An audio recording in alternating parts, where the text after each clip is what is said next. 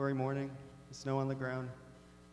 We're excited to be together, and one of the things why we're doing this is because we want to encourage leaders in our church and provide, hopefully, some teaching and resources that'll be helpful and useful. So I hope that you guys are blessed this morning and gain from it.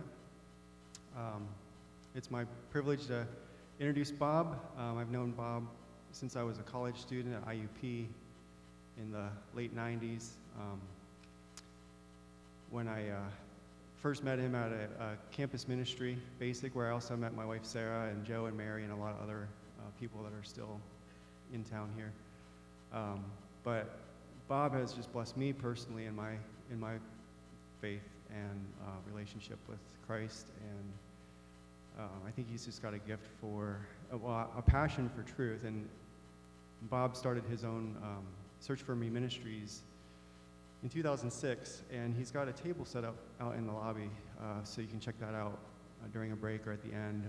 There's a lot of really good resources and books out there, and if you've had the privilege of hearing Bob speak before or reading any of his resources, it's just really apparent that he's got a passion for truth and teaching, and also for how to apply that practically. So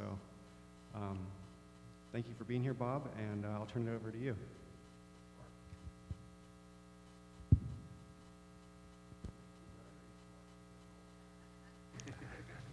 Am I on here? Can you hear me?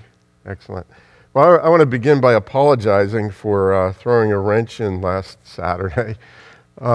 We had a little bit of a visit from the COVID in our household, and appreciate your prayers. It didn't get really bad for either my wife or I, and we're past the quarantine period now. But if you want to keep your distance, I'm okay. If you treat me like a leper, I can live with that. Hopefully my voice will be fine, but other than that, I think we're doing pretty good. So thanks for being patient with us. I want to talk this morning about prayer. And I remember a time in my life where prayer seemed like an unfulfilled duty more than anything else. I was serving in a couple of key capacities as leaders, and I always had this thing in the back of my mind that I should be praying more, I should be praying more, but it wasn't translating into my practical everyday life. And I remember thinking, I just don't have the time to pray. And then one day I had time, and it's like, I don't want to pray. So there's something that just wasn't right. And what I don't want to do this morning is put on you the same mindset of obligation that I was struggling under. And so we're going to take some time, and we're going to look at mindsets. And this first session in particular, I want to talk about what I would call the theology of prayer. And just getting an idea and understanding in our hearts how prayer how it should work, how God has designed it to work. So we're also going to have a little bit of a Q&A time after this session. So if you've got any questions or thoughts, you want to write them down, and then we can talk about it. That would be wonderful. But let me pray. Father, I thank you for the leaders that are here, Lord God. I thank you for those who are tuning in and who are devoted to you, Lord God, who serve your people, Father God, who love you with all their hearts, Father. Lord, we give you our hearts afresh this morning, and we look to your Holy Spirit, Lord God, to write your truths upon our hearts and our minds. And Lord, we just join David's ancient prayer, Lord, to search us and try us and see if there be any hurtful way within us. And specifically, Lord, if we have any wrong ways of thinking that are related to prayer, we're asking, Lord, that you, Lord, would reveal your truth to us, Lord, that we might align with your plans and purposes, and that we might be made more effective as your servants. In Jesus' name we pray. Amen. Many years ago, I was reading a book by an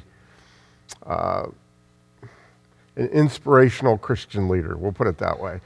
And he was widely regarded as somebody who was very inspirational in his writings, and he had written a few paragraphs about prayer, and some I'm reading it. And essentially, he likened prayer to the idea of shooting a shotgun into the sky. And if you've ever shot a shotgun, it doesn't have a single projectile. It has a bunch of BBs that spread out. And so what he was saying is that if you shoot enough prayers into heaven, eventually one or two of them is going to hit their mark. And I can't say that when I read that, it did a lot for my prayer life, you know. It's just like, that sounds like an awful lot of effort for minimal results, you know. It just didn't quite register with me. The point I want to make here is that our attitude toward prayer has a huge influence on how much and how we actually pray. Our thinking, the mindset that we carry into it. So I want to start by talking about what I would call the theology of prayer. And we're just going to look into the scriptures a little bit. We're going to touch on a few issues that might be a little bit controversial, and hopefully I'm going to navigate them in a way that we all come out okay and nobody's mad at each other. Let's start with Genesis 1, verses 26 through 28. I always go back to the beginning on just about everything. It says, "Then God said, 'Let us make man in our image according to our likeness, and let them rule over the fish of the sea, and over the birds of the sky, and over the cattle, and over all the earth, and over every creeping thing that creeps on the earth.' God created man in his own image. In the image of God he created him. Male and female he created them. God blessed them, and God said to them, 'Be fruitful and multiply, and fill the earth, and subdue it, and rule over the fish of the sea, and over the birds of the sky, and over every living thing that moves on the earth.'" It's that last section that I really want to key in on, where he says to rule over the earth, fill the earth, and subdue it, and rule over the fish of the sea and the birds of the sky. The whole idea here is that of dominion. God was giving humanity dominion over the earth. Psalm 115:16 says, "The heavens are the heavens of the Lord, but the earth he has given to the sons of men." Now, what do these things mean? Essentially, the idea is this, that God is sovereign over the entire universe, sovereign over the earth, sovereign over the world, but he has given humanity a stewardship to rule over this planet as his representatives. So we're not saying that we are owners of the earth. We're saying that we are stewards of the earth, that we are given the task to manage this planet for God's glory. This is the design that he has created, that he would work not separately, but within conjunction with humanity. This is the way he designed earth to function. Now, when Adam and Eve ate from the forbidden tree, they really boogered up the works. You know, they pretty much made a mess of everything. In particular, there were three things that happened when they ate from the forbidden fruit. The first is that humanity was separated from God. The temptation was a message of independence, essentially. The second was that humanity chose close allegiance with the kingdom of darkness. And then the third is that humanity surrendered their stewardship of the earth to the Dark Lord. That sounds a little bit like Lord of the Rings-ish, you know what I mean? That and all of the earth fell sway under the Dark Lord. You know what I was doing whenever I was laying on the couch sick last week. This is the key part that we've got to get, that God had given humans stewardship over this planet. In a sense, you could say it was a legal stewardship. The authority had come from heaven, and he gave it to the human race. But when Adam and Eve aligned themselves with the serpent, who was Satan in disguise, they surrendered the stewardship of this planet to the Dark One. As you can imagine, that's not necessarily a good thing. The devil is not a nice guy, and he took over management of the earth, and he became what Paul calls in the New Testament the quote-unquote God of this world. And so when we look at all of the chaos throughout history that we see on this planet, it really comes down to this idea that Adam and Eve took what was a pristine planet and they surrendered the stewardship of it, the legal stewardship of it, to Satan and to his demons. And they aren't nice guys either. So if you thought that your phone company had bad customer service, let me tell you, it is way worse when it comes to dealing with the powers of darkness. This is where we make a contrast between the kingdom of light and the kingdom of darkness. There is a very clear contrast between how the kingdom of light operates and how the kingdom of darkness operates. Let me read a couple passages from Genesis 2.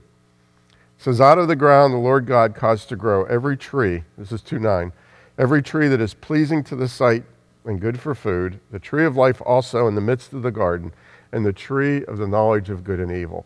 Now, we could get into a long discussion, and I love a long discussion on this, why God put this tree of knowledge of good and evil here, but we're not going to talk about that right now. But the idea is that they had a choice. The two trees were in the garden.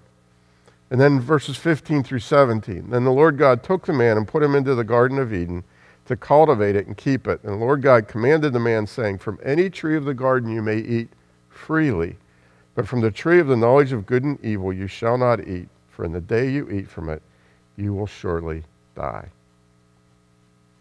Here's the thing that we cannot miss, is that because God created humans in his image, he gave us the freedom and the capacity to love.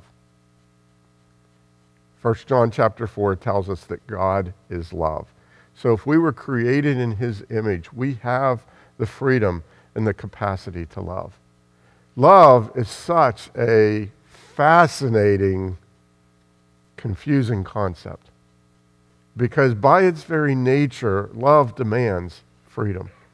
If love doesn't have freedom, it really isn't love.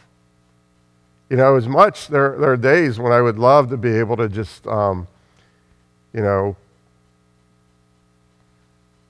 take a panel off my wife's back and adjust, the settings inside of her so that she would love me more, or that she would put up with some of my shenanigans.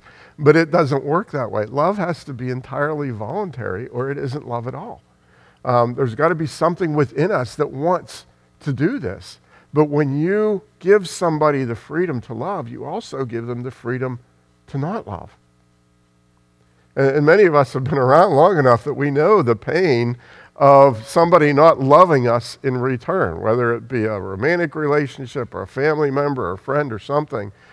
We cherish the value of the friendships that come out of that love, but we also know the pain that goes with somebody choosing not to love. At the same time, would we want that freedom to be taken away? I don't think so, even with the pain.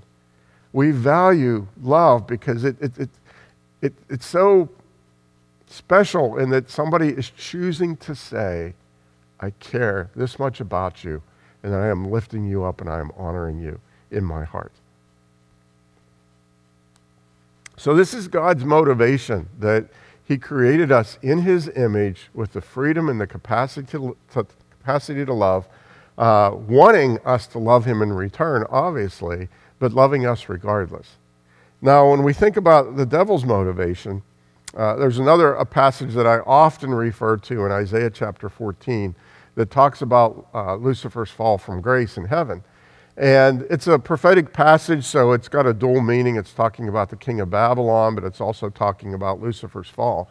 And in verses 12 to 14 in particular stand out to me. And I just want you to pay attention to the phrase, I will, as I read this passage. It says, how you have fallen from heaven, O star of the morning, son of the dawn. You have been cut down to the earth, you who have weakened the nations. But you said in your heart, I will ascend to heaven. I will raise my throne above the stars of God. And I will sit on the mount of assembly in the recesses of the north. I will ascend above the heights of the clouds, and I will make myself like the Most High. What's fascinating is if you go through the scriptures and you find God's I will statements, God's I will statements are very, very different than Lucifer's I will statements. God's I will statements are statements of love and blessing. Lucifer's are all about lifting himself up. And a key theme in this I will phrase that is repeated five times here in this short passage, the key theme is that of control. Control. In seeking what he wants, the Dark Lord ever seeks to control and to dominate others. This is where we see a huge difference between the powers of darkness and the king that we serve. God reigns over everything. We know that in the scriptures, that God reigns, but he does not control everything that happens. And this is a really challenging concept for us to grasp, because as soon as we start going down that road, there's all kinds of questions that come into mind. Humans, and we've kind of followed Lucifer's path, okay? When we want to assert our will, we do it by means of control. We do it by means of threat or intimidation or manipulation or nagging or violence, or we could find all kinds of controlling means that humans use in order to accomplish their purposes. We can find all kinds of controlling means that the powers of darkness use to accomplish their purposes. But when we talk about the King of Glory, he doesn't control everything that people do, but somehow he is able to take our free choices and to work them toward his sovereign purposes. This, to me, is one of the most amazing things about who God is that he can take our freedom and somehow on the other end of it, he accomplishes what he chooses to accomplish. But he does it without controlling us into doing things. That to me is amazing. That to me is one of the greatest testimonies of who God is that he is able to accomplish what he wants without forcing anybody along those lines. So even though the Lord is the owner of all things, even though Adam and Eve really boogered things up by eating from that tree and aligning with the dark Lord, God has established this pattern that he would work through us as the stewards of this earth. And even though we messed it all up, he has not abandoned his plan. You know, he could have said, okay, they screwed it up. Let's forget that. Let's start all over. We'll do it a different way. No, he hasn't done that. He has chosen to give us stewardship of the earth, and he has not revoked that no matter how much of a mess we have made of things. Instead, what he wants to do is to work through the circumstances and to accomplish his purposes. And in particular, he came up with what I think is an ingenious plan, which was for Jesus to take human form and to come to this earth as a sinless person, to live in victory over sin, to live in dominion over the power of sin and pride and the temptations of the evil one, and to reclaim the stewardship of the earth for humanity. So in this day, since the time of Christ, the stewardship of the earth is no longer legally tied to the powers of darkness. They're more usurpers. They got in and they squatted in a place and they just said, we are not letting go. But the legal right, the legal ownership has been restored to humanity because of Jesus' sinless life and victory over sin and death. So the restoration is there in principle. It's the practical working of it out that we're still trying to deal with. Does this all make sense to everybody? Hopefully we're good on the same page. So not only has Jesus become the legal king of the earth, he has enlisted us as his ambassadors to advance that kingdom. And with the king comes a kingdom. That's the idea of it. The king has come to the earth, and with the king comes the kingdom, which is his domain, the domain of the king. And if we would take time and read through the New Testament carefully, looking for this phrase, either the kingdom of God or the kingdom of heaven, we would see that it is all throughout the New Testament. One of the mistakes that I think that we make is we separate the message of the gospel from the message of the kingdom. You know, we approach the gospel as receive Jesus into your heart, be forgiven of your sins, and someday you'll go to heaven. But really, the gospel is the message of the kingdom, that the king has come to earth, the king is glorious, and that we can transfer our citizenship from the dominion of darkness to the kingdom of God's beloved Son. And as we do that, we are forgiven of our sins, we are liberated from the power of death and darkness, and we are brought into eternal life. That's all part of the gospel of the kingdom. And so the key here is realizing that the gospel and the kingdom are not two separate messages. All throughout the New Testament, we find this emphasis on the kingdom of God. John the Baptist, when he came on the scene, he said, came preaching in Judea and saying, "Repent, for the kingdom of heaven is at hand." That's in Matthew chapter 3, verses 1 and 2. And then Matthew 4 says, "From this time Jesus began to preach and say, 'Repent, for the kingdom of heaven is at hand.'" And if you would go through and just look for this phrase, you'll find that Jesus preached the kingdom. Jesus' disciples preached the kingdom. Right before Jesus ascended to heaven, he preached the kingdom. It was a message that was prevalent for the early church, that the kingdom of God has come to the earth, it is advancing across the earth, and that we have a privilege of being a part of that kingdom. So through grace, we have the privilege of renouncing our citizenship to the kingdom of darkness and aligning with the kingdom of light, becoming citizens of the kingdom of light. This is the honor and the privilege that we have. And we do this through prayer. This is really where prayer enters into the picture. There are two key dynamics that are involved with prayer for us. The first is that it is a primary means to restore and foster our relationship with the King. It is a primary means for us to restore and foster our relationship with the King. And the second is that prayer is a primary means by which we advance his kingdom on this earth. So there's a dual emphasis to the prayer. One is that we draw near to God, we walk with him, we spend time with him, we get to know him, we learn to hear his voice, everything that goes with that. We find comfort, we find encouragement. But there's also the element of prayer where we are advancing God's kingdom on this planet. The kingdom is spiritual, so it requires spiritual means to advance. Now, these things are all good and biblical, and I don't think that we run into a whole lot of conflict as far as the general principles involved. But here's where I think we struggle, or at least I've struggled in the past. When we stop and we think about God's sovereignty, we think about who he is, and we think about that he is the King of glory. He is full of all wisdom and all knowledge. He has planned for us to come into his kingdom since the foundation of the world, before the foundation of the world. When we stop and we think about these things,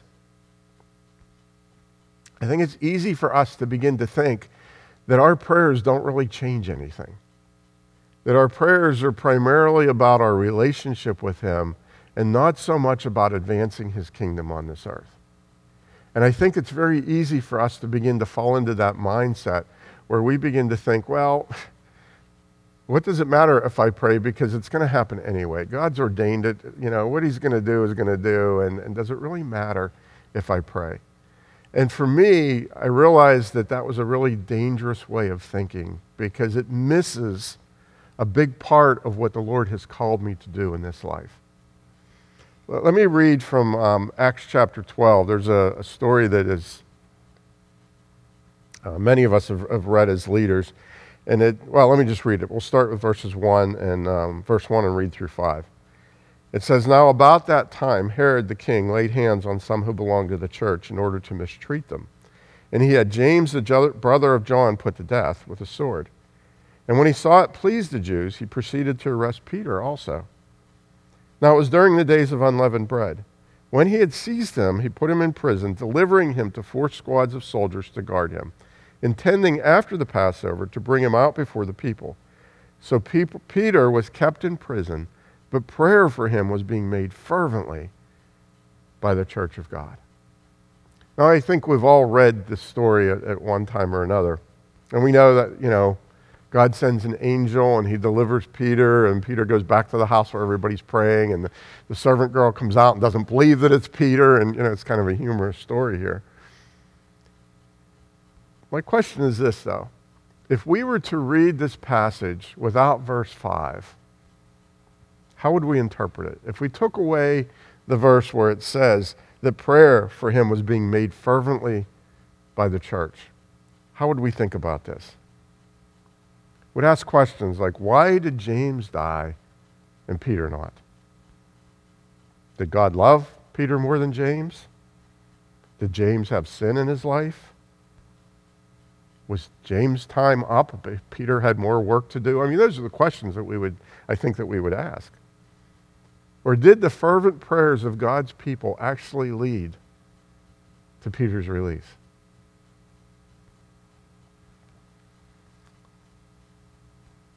Why didn't they pray as intently for James as they did for Peter?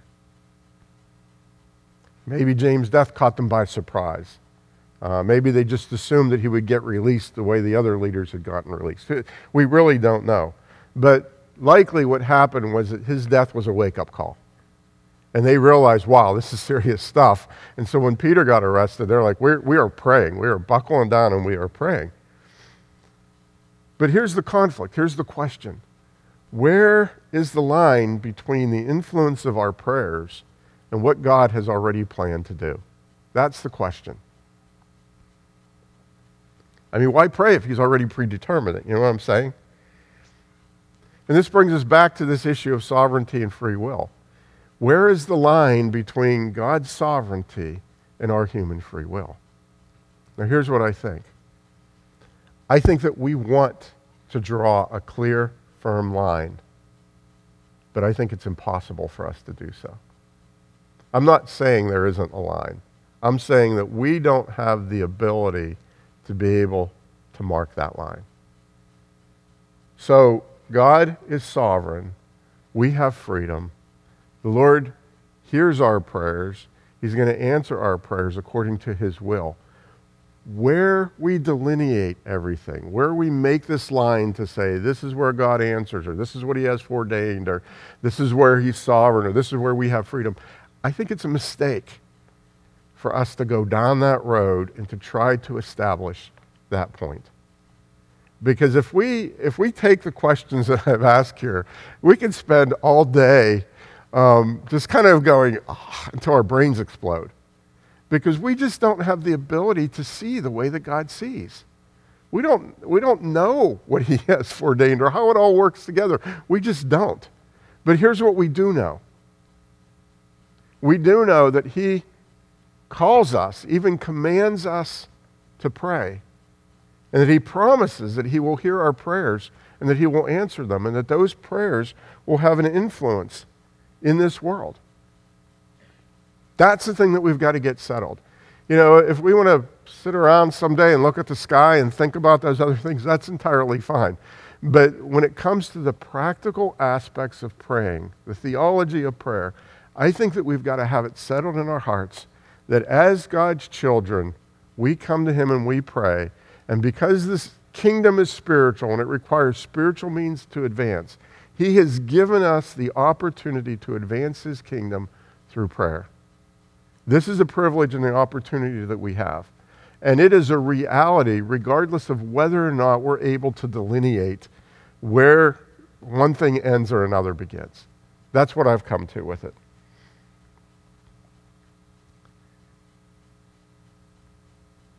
Physical service, generosity, those types of things matter. Absolutely, our actions matter. But without prayer, the effect of our service is going to be minimal. Because the battle is a battle that takes place in the heavens. It's a spiritual dynamic that goes on. And so everything that we do is rooted in prayer in order to be effective. Now, I can't imagine, when I think about our own ministry efforts for the years that we've served, I can't imagine where we would be if it were not for prayer. Number one is that if I'm going to have anything to offer, it's got to come from the throne of heaven. And, I've got a pretty much a daily routine where I sit on my chair and I'll talk about my prayer life in a minute, but where I pray and then I take time and I read the scriptures and I'm praying for God to give me wisdom and insight and to teach me his ways because I've learned that if I'm not drawing from the throne of heaven, I don't have anything to offer as a leader. It's got to come from him. And so this prayer life has to be a part of what I'm doing. Our ministry is funded and sustained by prayer. We've been at this as a career for about 20 years, and I could count on one hand the number of times that I've actually asked for money for the most part, it's coming to the Lord and praying for him to provide, and he does. So we are sustained in so many ways by prayer. We've been able to navigate some really difficult seasons. I mean, life itself has all kinds of difficulty. Ministry has so much more. And I can't imagine us having been able to navigate those seasons if it were not for us praying and for people praying for us. And then just the effectiveness. Ministry becomes effective not because we have something great to offer, but because God is working in us and through us as we serve as his stewards. We have the Holy Spirit dwelling within us who makes the impact. He's the one that makes it happen. And so again, we're looking at spiritual means as we go to the Lord in prayer. So what I'm saying is that prayer is not the only thing that we do, but it is integral to everything that we do. Prayer is not the only thing that we do, but it is integral to everything that we do. And this is the challenge that lies before us, that we unseat the controlling powers of darkness that have no legal right to this earth, and we do it without controlling means. This is our challenge, that we unseat the controlling powers, but we do it without controlling means. We're always going to be tempted toward control. Anybody that raises kids or has raised kids, you understand that works with kids. You might have a really good desire for that child, but you aren't going to accomplish it by trying to control them into what you want. It's got to happen through prayer and through the wisdom of God. All of this converges in what we call the Lord's Prayer. The Lord's Prayer. And we see within the Lord's Prayer a really powerful pattern for us when it comes to this issue of prayer. And let me just briefly review it, and then we'll do a Q&A time. Jesus said, "When you are praying, do not use meaningless repetition as the Gentiles do, for they suppose that they will be heard for their many words. So do not be like them, for your Father knows what you need before you ask them." See, there's that hint of God's sovereignty. He knows what you need before you ask him. But what does he say? Pray then in this way. "Our Father who is in heaven, hallowed be your name. Your kingdom come. Your will be done on earth as it is in heaven. Give us this day our daily bread, and forgive us our debts as we also have forgiven our debtors. And lead us not into temptation, but deliver us from evil. For yours is the kingdom and the power and the glory forever. Amen." The Lord's Prayer provides for us a necessary pattern of restoring God's divine order by inviting his kingdom into our sphere. What's kind of ironic about this is that in churches all over the world, people pray this prayer as part of their church service, and then they battle for control over the color of the carpet and things like that. The whole idea here is, and this is one of the absolute keys to effective leadership, is that we are bringing God's kingdom to bear in the sphere in which we are leading. I'm not talking about passivity. I'm not talking about sitting back and not doing anything or not actively leading. What I'm saying is that the key to Christian leadership is whatever sphere we are in that we are serving, whether it be a small group or a Sunday school class, or it can be anything. It doesn't matter what it is. It can be in your workplace. Whatever sphere we are leading, we are surrendering control. We are inviting his kingdom to bear in that situation. And as his kingdom comes to bear, everything begins to change. The powers of the strongholds of darkness are broken. God brings life and wholeness and healing and restoration. All of those things come with the kingdom of light. And so the secret for us is that we learn how to wisely bring God's kingdom and authority in our sphere that we are serving. And prayer is the primary means by which we do that. There will always be controlling powers that are trying to advance their own purposes. And our challenge is to put aside those powers and to voluntarily invite God to be the king over the circumstances. And when we can learn how to do that on a consistent basis, everything begins to change. and we see the life of God poured out in our circumstances, in our situations. We see redemption. We see people's lives transformed.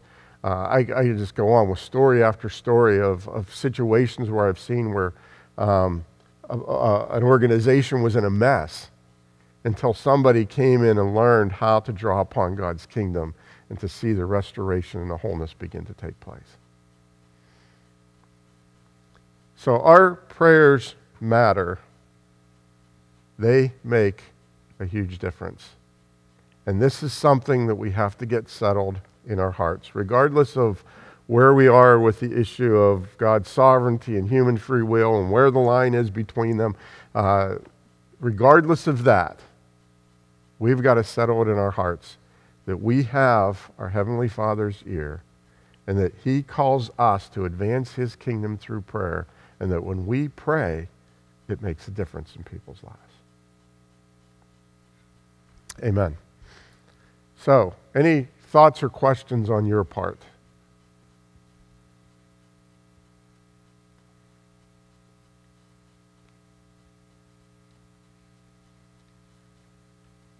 This is the part where you're allowed to give input or ask a question or any of that.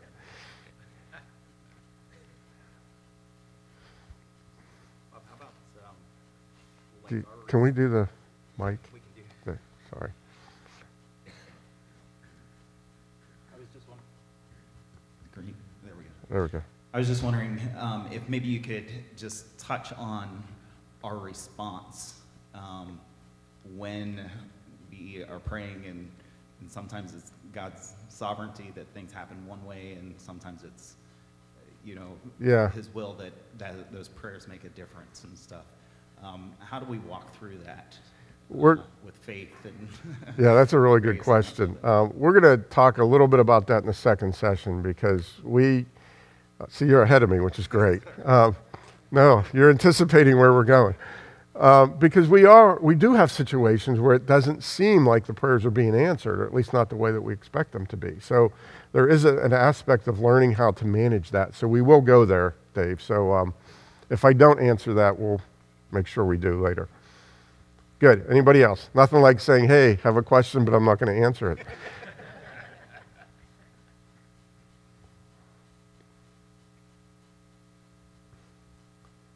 Is there anything that wasn't clear?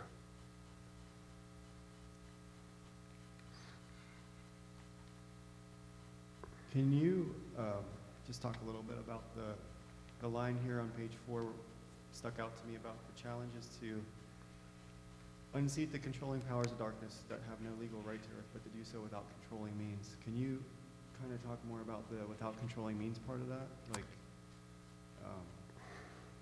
we pray and we trust God to act, but then where's like the balance between, you said, our actions absolutely matter. Yeah. And just the controlling means part of that. I'll give you an illustration. I may have shared it here before. I'm not sure. I think of parenting in particular. We've got 2 kids who are grown adults now, and they've turned out fairly well. Well, very well. We'll say very well. They've turned out very well. But as teenagers, there were those moments, where you looked at them and just, look at my son and think, this kid could end up in jail. I'm not sure where this kid is going. I've got some serious concerns. And both of them for different reasons. We had that season where, I was just worried about them. I was worried about where their future was going to lead. And I found myself anxious and fretting and trying to kind of manipulate and control circumstances. And I remember going to God in prayer one day, and the Lord spoke to me. And He doesn't do that a lot, but at that point it was very clear, and it wasn't an audible voice, but it was very clear, where He made known to me that I was trying to control the kids. And this is what He spoke. He said, if you want to be their God, it's up to you to change their hearts. But if you want me to be their God, I'll change their hearts. And I realized in that moment that I was the one trying to impose my will on the kids. Now, I was still a parent. I still had a responsibility of leadership in the home.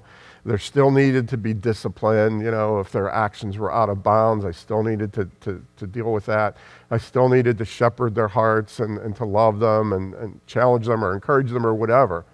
But what changed was my inner attitude, where I began to embrace what David Foster calls, I think Richard Foster calls the prayer of relinquishment, the prayer of relinquishment. And it was essentially this, that I would come to the Lord in prayer for the kids, and I would say, Lord, you are the perfect parent. I am not the perfect parent. I know that you are. These are your children, and I surrender them into your care, and I am asking you to have your way in their lives, and I'm asking you to give me the wisdom to parent them to the best of my ability.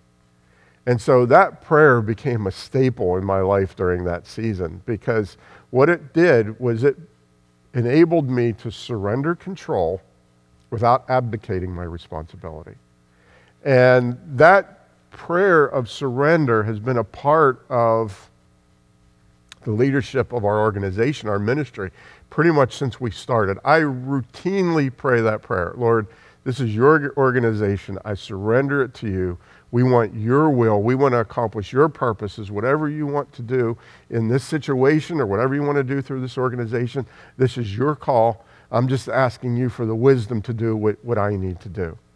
And so that posturing, if you want to put it that way, it's a posturing where, to me, it aligns with the Lord's Prayer. It's a posturing that aligns with God's design, that He is the King, I am the steward, and my job is to fulfill His purposes by inviting His authority to bear in this given situation. So that's kind of a long answer. I don't know if it really answered it for you or not, but I have found that posture of, Lord, it's your kingdom, it's your family, your children, whatever it is, I'm asking you to work. I'm believing that you're going to work. I'm believing that you have good desires, believing that you hear the prayers, and then I'm asking you for the wisdom to do the thing that you've called me to do. And I think that applies for, a small group. It applies for children. It applies for a job. It can be for a job circumstance, for anything pretty much.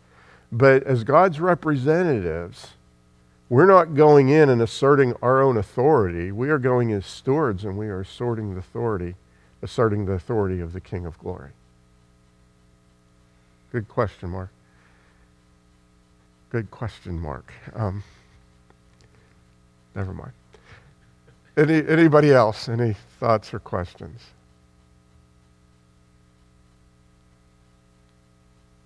Okay. So we are going to take a break, and then we'll come back in about 10 minutes, and we're going to talk about cultivating a vibrant prayer life, and we'll look some more at mindsets, and then we'll also look at some practical tips, practical steps that we can take. So 10 minutes, please.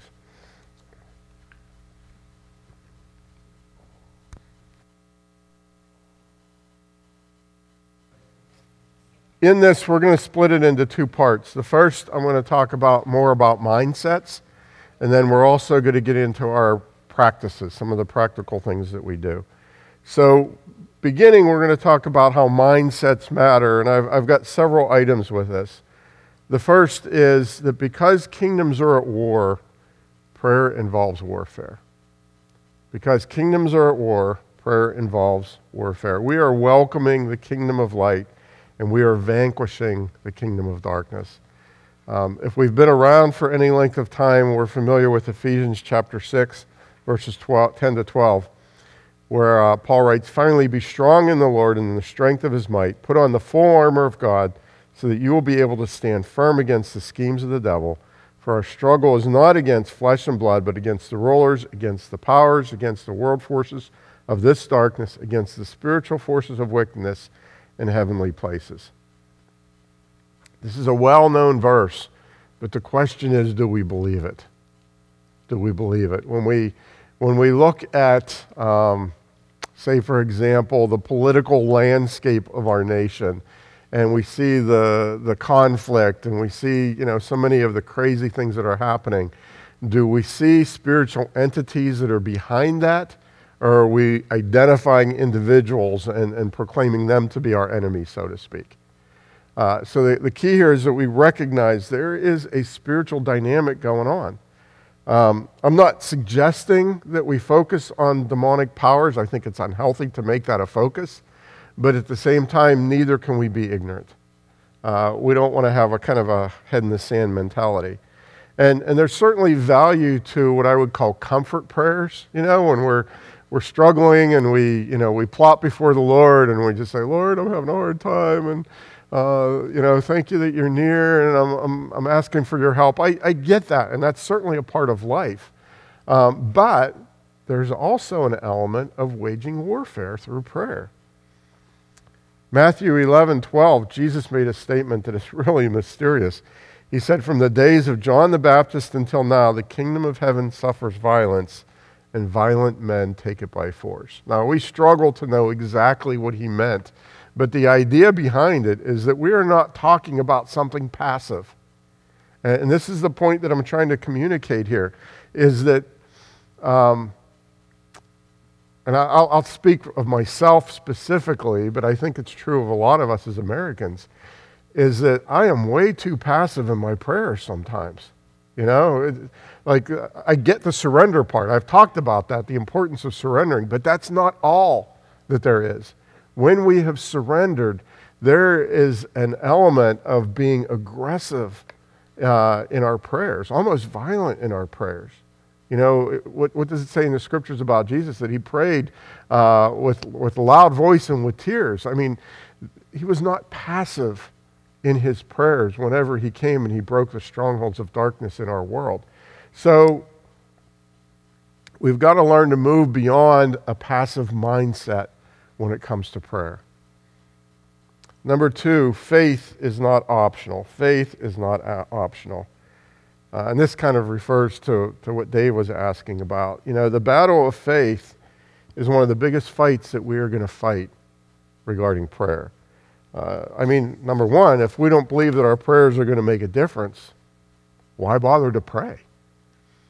I remember a time when I was newly saved, a brand new Christian, and my roommate and I had been best friends through high school. This was at college. We'd been best friends through high school.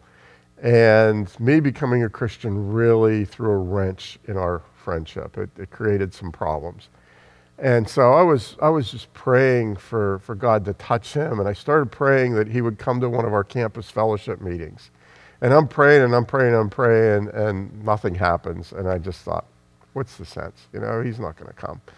And so I quit praying.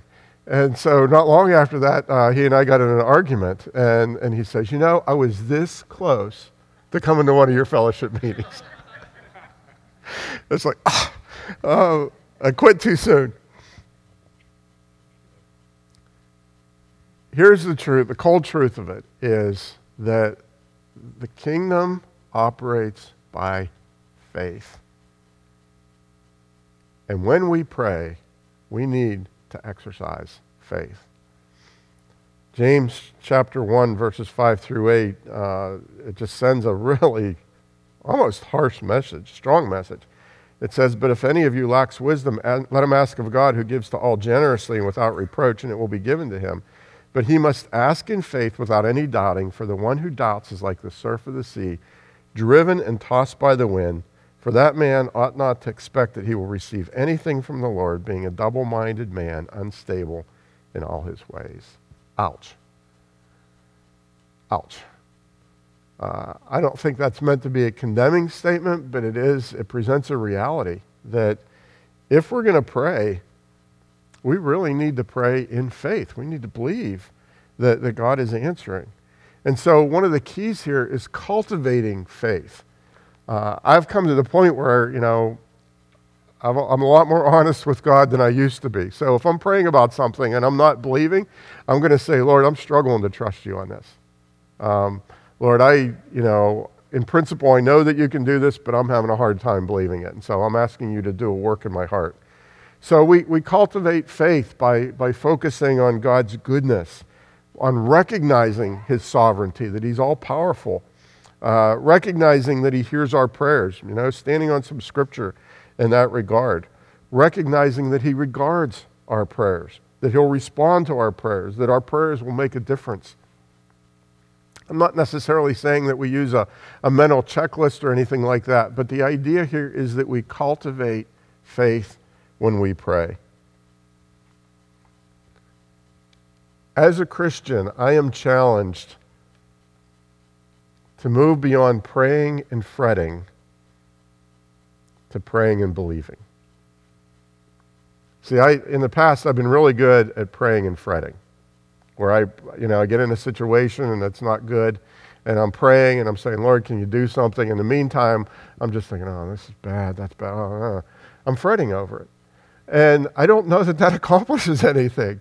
And so the Lord's been challenging me to pray and to believe. I'm not denying that the situation is bad. What I'm just simply saying is I don't care how it looks, God, you are faithful to hear my prayers. You're faithful to answer my prayers. And I am going to believe that you're going to answer those prayers, no matter how it looks. So we want to move beyond praying and fretting to actually praying and believing. The third thing here with our mindsets is that we have our Heavenly Father's ear. We have His ear. One of my favorite passages in regard to prayer is 1 John 5:14 and 15. It says, "This is the confidence which we have before Him, that if we ask anything according to His will, He hears us. And if we know that He hears us in whatever we ask, we know that we have the requests which we have asked from Him." Think about that. The God who created the heavens and the earth, as His children, we have His ear. And so I've got a group of scripture passages that I review on a routine basis. This is one of them, because I remind myself, God, that you hear and you answer prayer. This is especially important because sometimes it seems as though our prayers aren't being answered. And we have to ask ourselves the question of how do we navigate those circumstances? I mean, I think there are some prayers that don't get answered. One of them is, one of the reasons is unbelief. We just saw that in James. When Jesus went and was, I can't remember where he was, but I think it was his hometown. It said there were not many healed. He did not heal many because of their unbelief. There was a corporate unbelief in that community that hindered God from working. And so it's individual, but it's also corporate, that when we fail to exercise faith, we limit the answers to prayer. So sometimes we're not praying in faith.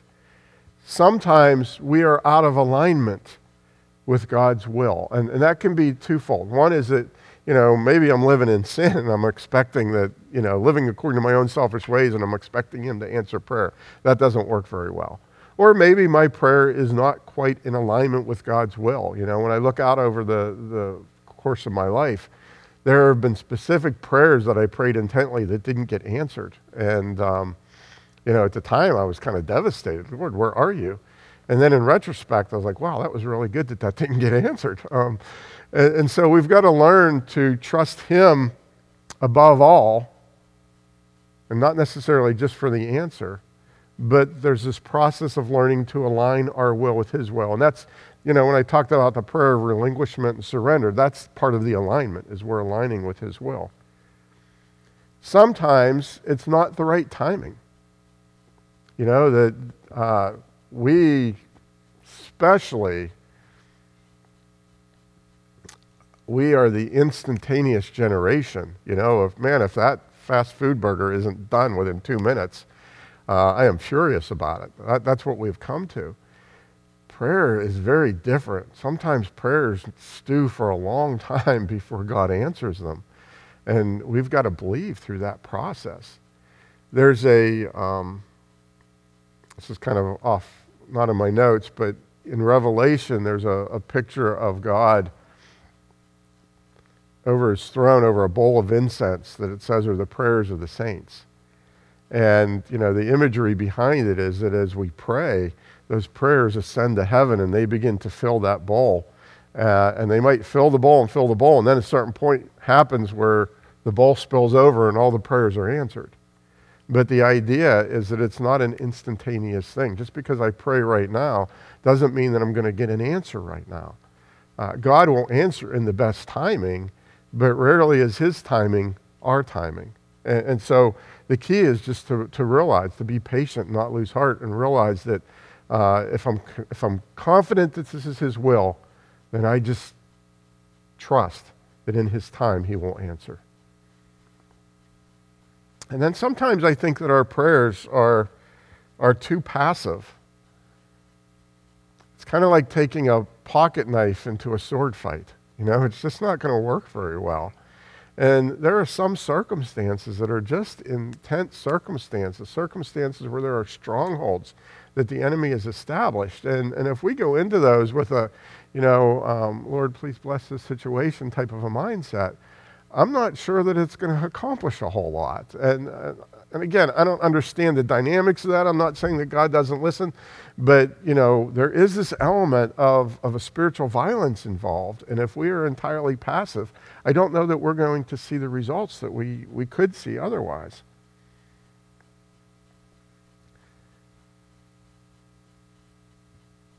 If we walk by sight rather than faith, we're going to find ourselves going down a discouraging road. I had a conversation not too long ago with a friend, and he's kind of at a crisis of faith. Almost, he's been a Christian all his life. In his late 30s, maybe, sort of at a crisis in faith, and his reasoning was that he has seen so many unanswered prayers. And the more he looked at the lack of answers according to his wisdom, the more doubt began to take root in his heart. And that's not where we want to go. We will see answers, but we must persevere in faith. We must stand on his word, and we must trust him regardless of how it looks. If we don't pray by faith, prayer becomes that obligation that I was talking about earlier, that I should be praying because that's something I'm supposed to do. But when we're praying by faith, we're actually believing that God's going to do something that's going to make a difference. The fourth point here is that God promises that we will possess the gates of our enemies. We will possess the gates of our enemies. There's two passages that I want to draw on. The first is Genesis chapter 22, when the Lord spoke to Abraham. And this is after he was willing to sacrifice his son. Genesis 22, we'll pick it up in verse 15. It says, "Then the angel of the Lord called to Abraham a second time from heaven and said, 'By myself I have sworn, declares the Lord, because you have done this thing and have not withheld your son, your only son. Indeed, I will greatly bless you, and I will multiply your seed as the stars of heaven and as the sand which is on the seashore, and your seed shall possess the gate of their enemies.'" Your seed shall possess the gate of their enemies. You understand that we are Abraham's seed. We are his spiritual heirs. We are his descendants. And so this is a promise that was for us, that we would possess the gates of our enemies. And then if we go to Matthew chapter 16, we find the kind of the New Testament complement to this verse. Let me start with verse 13. It says, "Now when Jesus came into the district of Caesarea Philippi, he was asking his disciples, 'Who do people say the Son of Man is?' And they said, 'Some say John the Baptist, and others Elijah, but still others Jeremiah or one of the prophets.' He said to them, 'But who do you say that I am?' Simon Peter answered, 'You are the Christ, the Son of the living God.' Jesus said to him, 'Blessed are you, Simon Bar-Jonah, because flesh and blood did not reveal this to you, but my Father who is in heaven. And I say also that you are Peter, and upon this rock I will build my church, and the gates of Hades will not overpower it.'" Now here's the thing that we've got to settle in our hearts. The gates of a city are defensive. They're defensive. They are not offensive. They are defensive. So when we read passages like this, what it's saying is that the people of God, the descendants of Abraham, are the aggressors. we're not coming into this with a hold the fort mindset that says we're just going to gather in our little holy huddle and we are going to hold on until Jesus comes back someday. No, the mindset here is one of aggression. The mindset is that we are going to go into the world and we are going to pray and we are going to see the strongholds of darkness broken, and we are going to see people that are in captivity liberated and set free for the glory of God. That's the mentality that we see at work when it comes to kingdom prayer.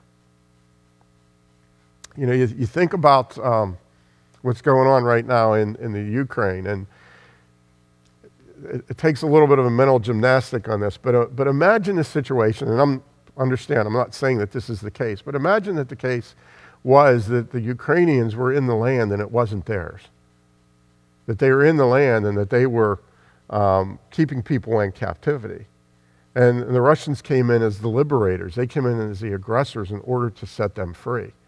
That's obviously reversed from what we understand the situation, but it helps us to understand the dynamics when it comes to the kingdom of God. You know, whatever sphere God has given you, whether it be the school, the classroom that your child attends, or your work environment, or your neighborhood, or whatever it is, there's a good likelihood that there is a sphere there where the powers of darkness have settled in. They are controlling, they are destroying, they are killing and stealing, they are keeping people bound in darkness, they're destroying families, whatever's involved in that. And what God is saying is, as my child, you are an aggressor to come into this situation in prayer, and the gates of hell will not be able to stand against you as you pray and you believe. That's the mindset I think that belongs or should belong to the children of God.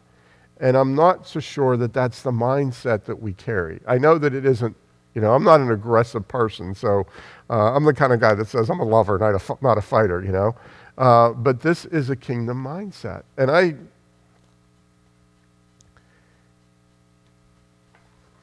I've got some friends who are involved with a international prayer ministry, and this is what they do, and they have seen nation-changing prayers.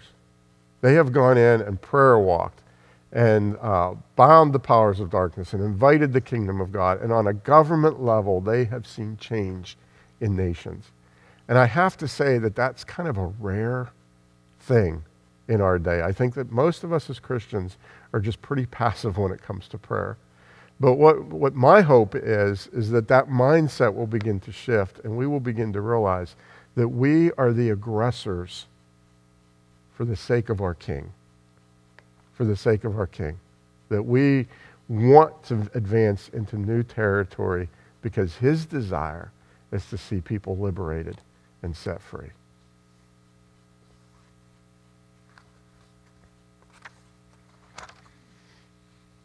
And then finally, the last part of the mindsets is that overcoming prayer requires a persevering mindset.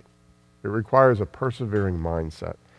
You know, there are going to be times when it looks and it feels as though our prayers are bouncing off the heavens. That's just the nature of life in this world.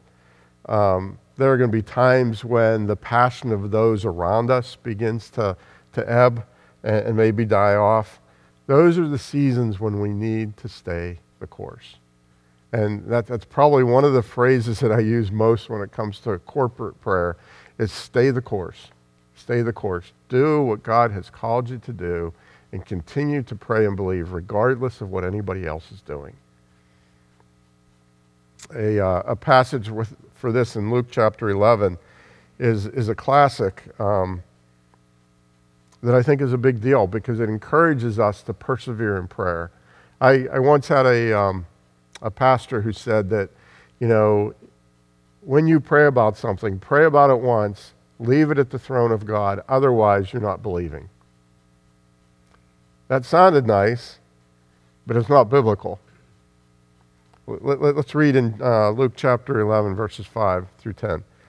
Jesus said to them, "Suppose one of you has a friend and goes to him at midnight and says to him, 'Friend, lend me 3 loaves.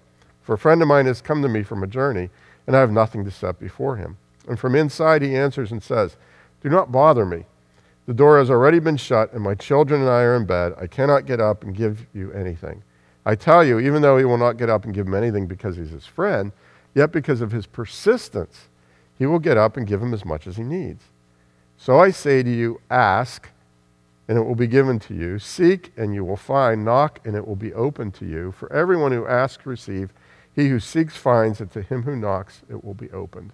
And in the Greek, there is, the Greek tense here is that he who asks and keep asking.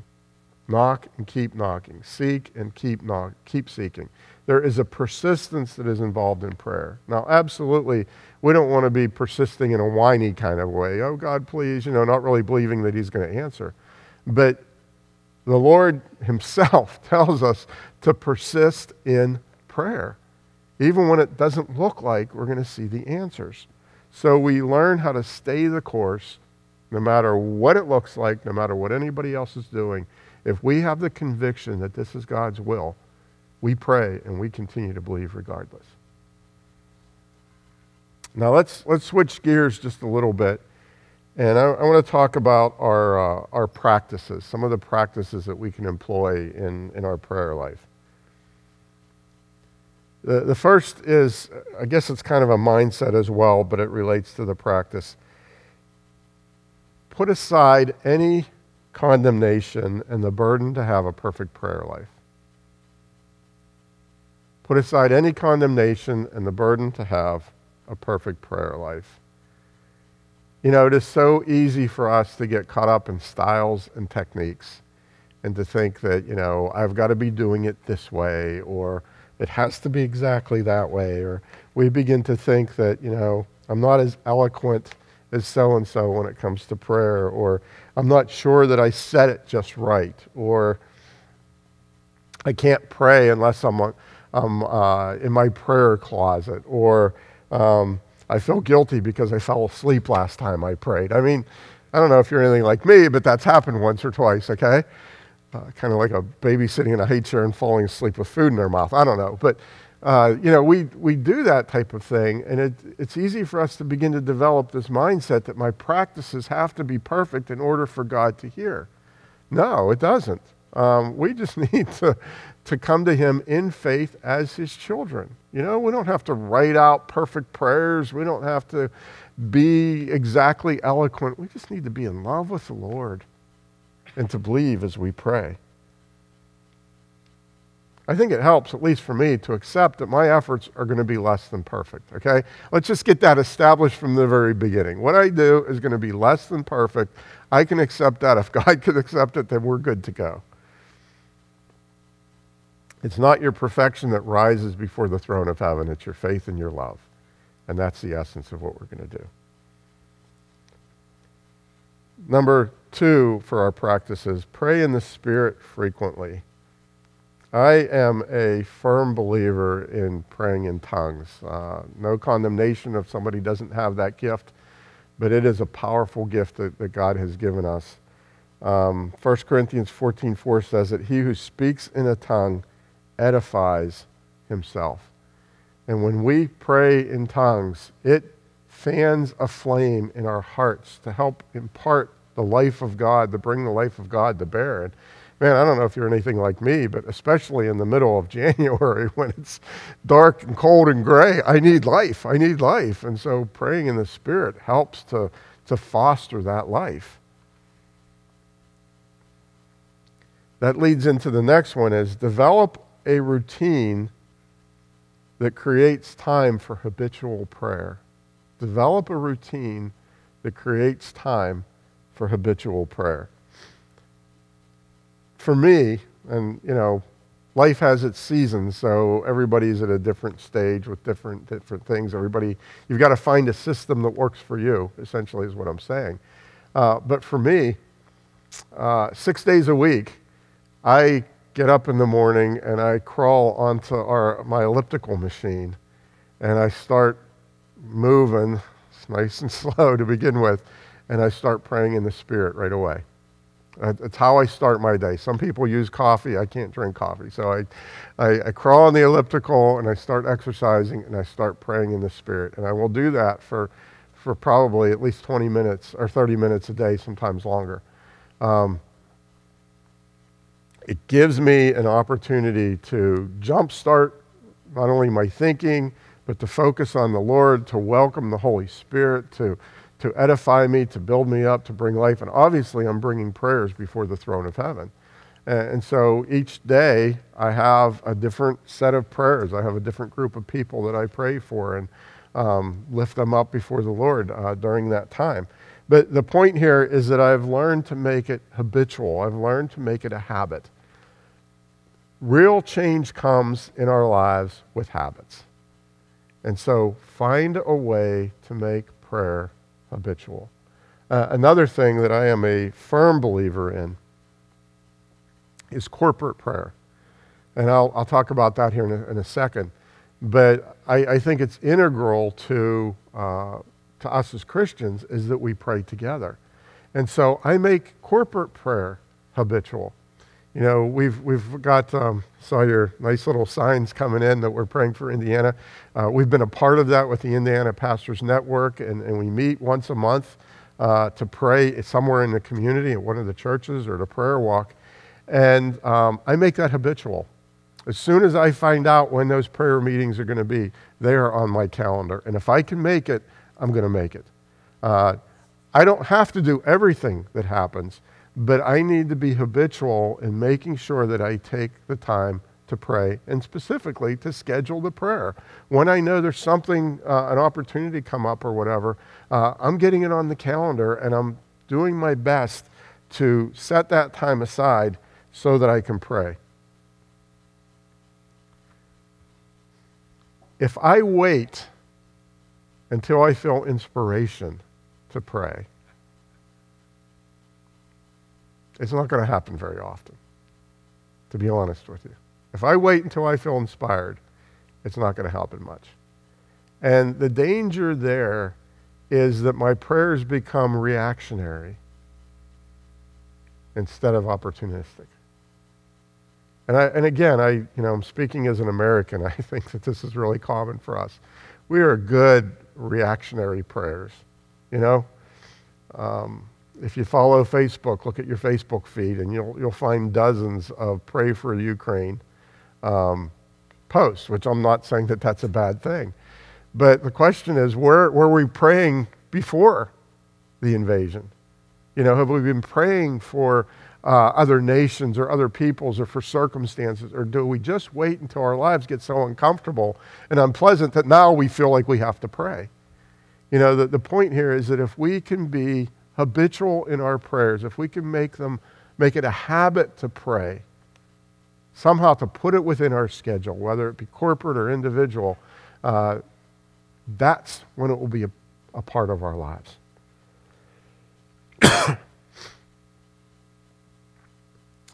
Another key in this is that we transform mundane experiences by becoming a prayer opportunist. We transform mundane experiences. What am I saying? Can you pray while you're doing the dishes? Can you pray while you're driving to work?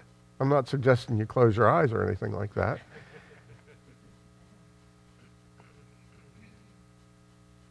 Can you turn down the noise to pray? I mean, if you think about it, there's a lot of mundane in life. There's a lot of just daily responsibilities that we go through. And a lot of times, you know, we just want to fill our lives with noise or something like that. Can we take some of those opportunities and turn them into prayer opportunities where we draw near to the Lord and we take the burdens that are on our hearts, or we pray for His burdens to be on our hearts, to lift up some of the needs that are around us? And then finally, we want to pray with others who are inspired to pray. We want to pray with others who are inspired to pray. I am a firm believer that we need to have our own individual walks with God, that we have our own prayer closets, that we have our own individual prayer life. I'm an advocate of that from start to finish. But at the same time, there are some blessings from God that we will only experience as we come together as the body of Christ.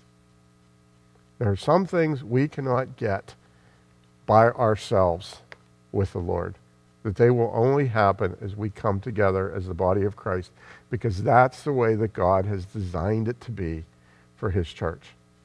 You know, I can have an individual worship time with God at home, but that's not the same as coming here with everybody and worshiping God together and seeing the Spirit begin to move in a corporate sense. And the same principle applies to prayer.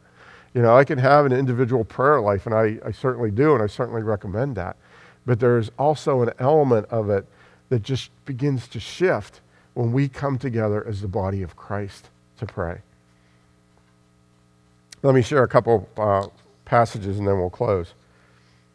Matthew 18, verses 19 and 20, Jesus says, "Again I say to you that if two of you agree on earth about anything that they may ask, it will be done for them by my Father who is in heaven. For where 2 or 3 have gathered together in my name, I am there in their midst." Well, isn't he there if we're there by ourselves? Yeah, but what he's saying here is there's something special about us coming together corporately as the body of Christ to pray. When we do that, there's a promise that God is going to visit us. You know, and I mentioned the Indiana Pastors Network. We do the community prayers, and I've been to, you know, probably a couple dozen of those meetings by now, and every one, God visits in a unique way. Every one I come away somehow inspired. Why? Because we're coming together as the body of Christ, and when we do that, when we put aside the barriers and we come together as one, the Spirit of God visits us in a really powerful way. And then Isaiah 56, verses 5 through 6. Prophecy from Isaiah. It says, "Also the foreigners who join themselves to the Lord to minister to him, to love the name of the Lord, to be his servants, every one of them who keeps from profaning the Sabbath and holds fast my covenant, even those I will bring to my holy mountain and make them joyful in my house of prayer. Their burnt offerings and their sacrifices will be acceptable on my altar." And then verse 7 is the one. "For my house will be called a house of prayer for all the peoples." For my house will be called a house of prayer for all the peoples. I cannot escape that verse because it tells something to us about God's intention for the church. My house will be called a house of prayer for all the peoples. God's passion is for the nations to know him. And a primary means by which that happens is the people of God gather together and pray for the nations. There was it was probably 25 years ago when there began to be an emphasis on praying for the 1040 window, which is between the 10th and 40th latitudes, a section of the earth that is predominantly unreached and predominantly Muslim. And many of the countries are closed to the gospel. And so people began to pray. Christians began to pray for the 1040 window, and prayer organizations began to publish prayer guides, and people would intercede. And if you study it out, you'll see that in many of those countries today, God is moving in a powerful way in spite of the governments being closed. Iran has one of the fastest growing churches in the world in spite of the government being closed to the gospel. And if you get into it and you begin to research what's happening, there are all kinds of miraculous things that are taking place where Jesus is coming to people in dreams and they're getting saved. And a lot of it is stuff that is beyond any human influence. Why? Because God's people have been inviting him through prayer into those circumstances to see people set free and to lives changed. See lives changed. And so I think I just can't get away from this verse that says that as a church, as the body of Christ, one of the primary things that the Lord desires for us is that we would be a house of prayer for all the peoples. Yes, he wants to meet our individual needs. Yes, he wants to meet the needs and touch the lives of those in our neighborhood, in our community, in our sphere. But he is also a God for the nations. And so we have this amazing opportunity, and I want to say it that way, not as an obligation, but as an opportunity. We have an opportunity to join with others and to unseat the powers of darkness and to see God's life and love poured out on the nations. That to me is an amazing thing.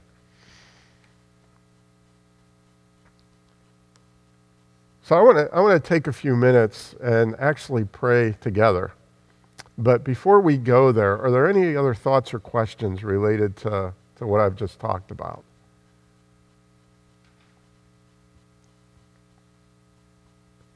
I don't want to leave anything hanging. If you got a question or a thought or anything related.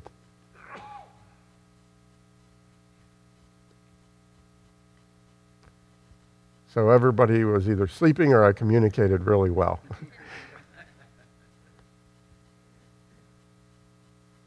We good? Going once? Going twice? Okay.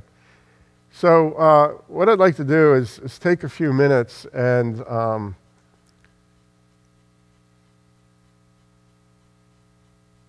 let me say one more thing and then we'll enter into a time of prayer. Something that I didn't mention in this is it's really easy for us to become burdened and weighed down by the concerns of the world. And they're valid concerns, whether it be our nation, whether it be what's happening overseas, whether it be our neighborhood, our family, the schools, whatever. There's a million things for us to be concerned about and to weigh us down. And we know from the parable of the sower that when we live under that burden of anxiety, it really hinders us from being fruitful in what God's called us to do. And so the question is, how do you deal with this? Well, prayer is one of the keys in learning to put aside the burden, learning to throw the burden back onto God's shoulders instead of carrying it ourselves. So we're not hardening our hearts, we're not abdicating responsibility, we're not taking a I don't care approach. What we're doing is those things that come upon us that weigh us down, we are coming to God in prayer and we are bringing them before his throne. And we are putting them back onto his shoulders, not in an irresponsible kind of a way, but through prayer where we can see his kingdom come and see it advanced in those situations. And as I'm saying this, I'm getting the sense that we've got at least one or two people in this room where you have a real sensitivity to God's heart and to those burdens. And that you need to understand that the burdens are not just a matter of you being worried about something. It's a matter of God putting his concerns on your heart so that you can take them to prayer in order to invite him in to work in those situations. So the thing that's been really heavy on our hearts recently, obviously, is the situation in Ukraine. And when we look at that, it's really easy for us to pray and to fret. Well, this is really out of control and Putin's a mess and look what's happening to the poor Ukrainian people, which it is a terrible thing.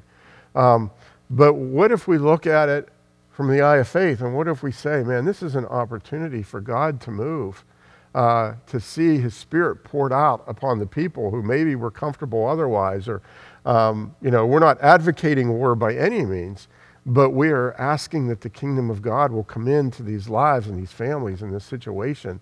We're asking him that he will work in a powerful way regardless of how it looks. This is something similar to what's transpired in Afghanistan. The mess that was there, on paper, we should not have been there. But when you look at what God's done in Afghanistan over the past 20 years, there are a whole lot of people who are believers now who were not before. So we don't understand how all this works, but we can pray and we can believe that the kingdom of God is going to come and bring life to the people that are struggling, both in Ukraine and in Russia. So I want to take a little bit of time. I don't know if we're best to do this in small groups or as a large group. What's your thought, Mark? We're not very large. So let's just take a little bit of time and, you're all leaders, so we're going to give you the freedom to pray out loud. Not going to necessarily come over and judge what you're saying. But let's just take our heart before the Lord, the burdens that we all feel for the nation of Ukraine and for the situation over there. And let's lift them up before the Lord. Let's pray for the nations and invite God to work together.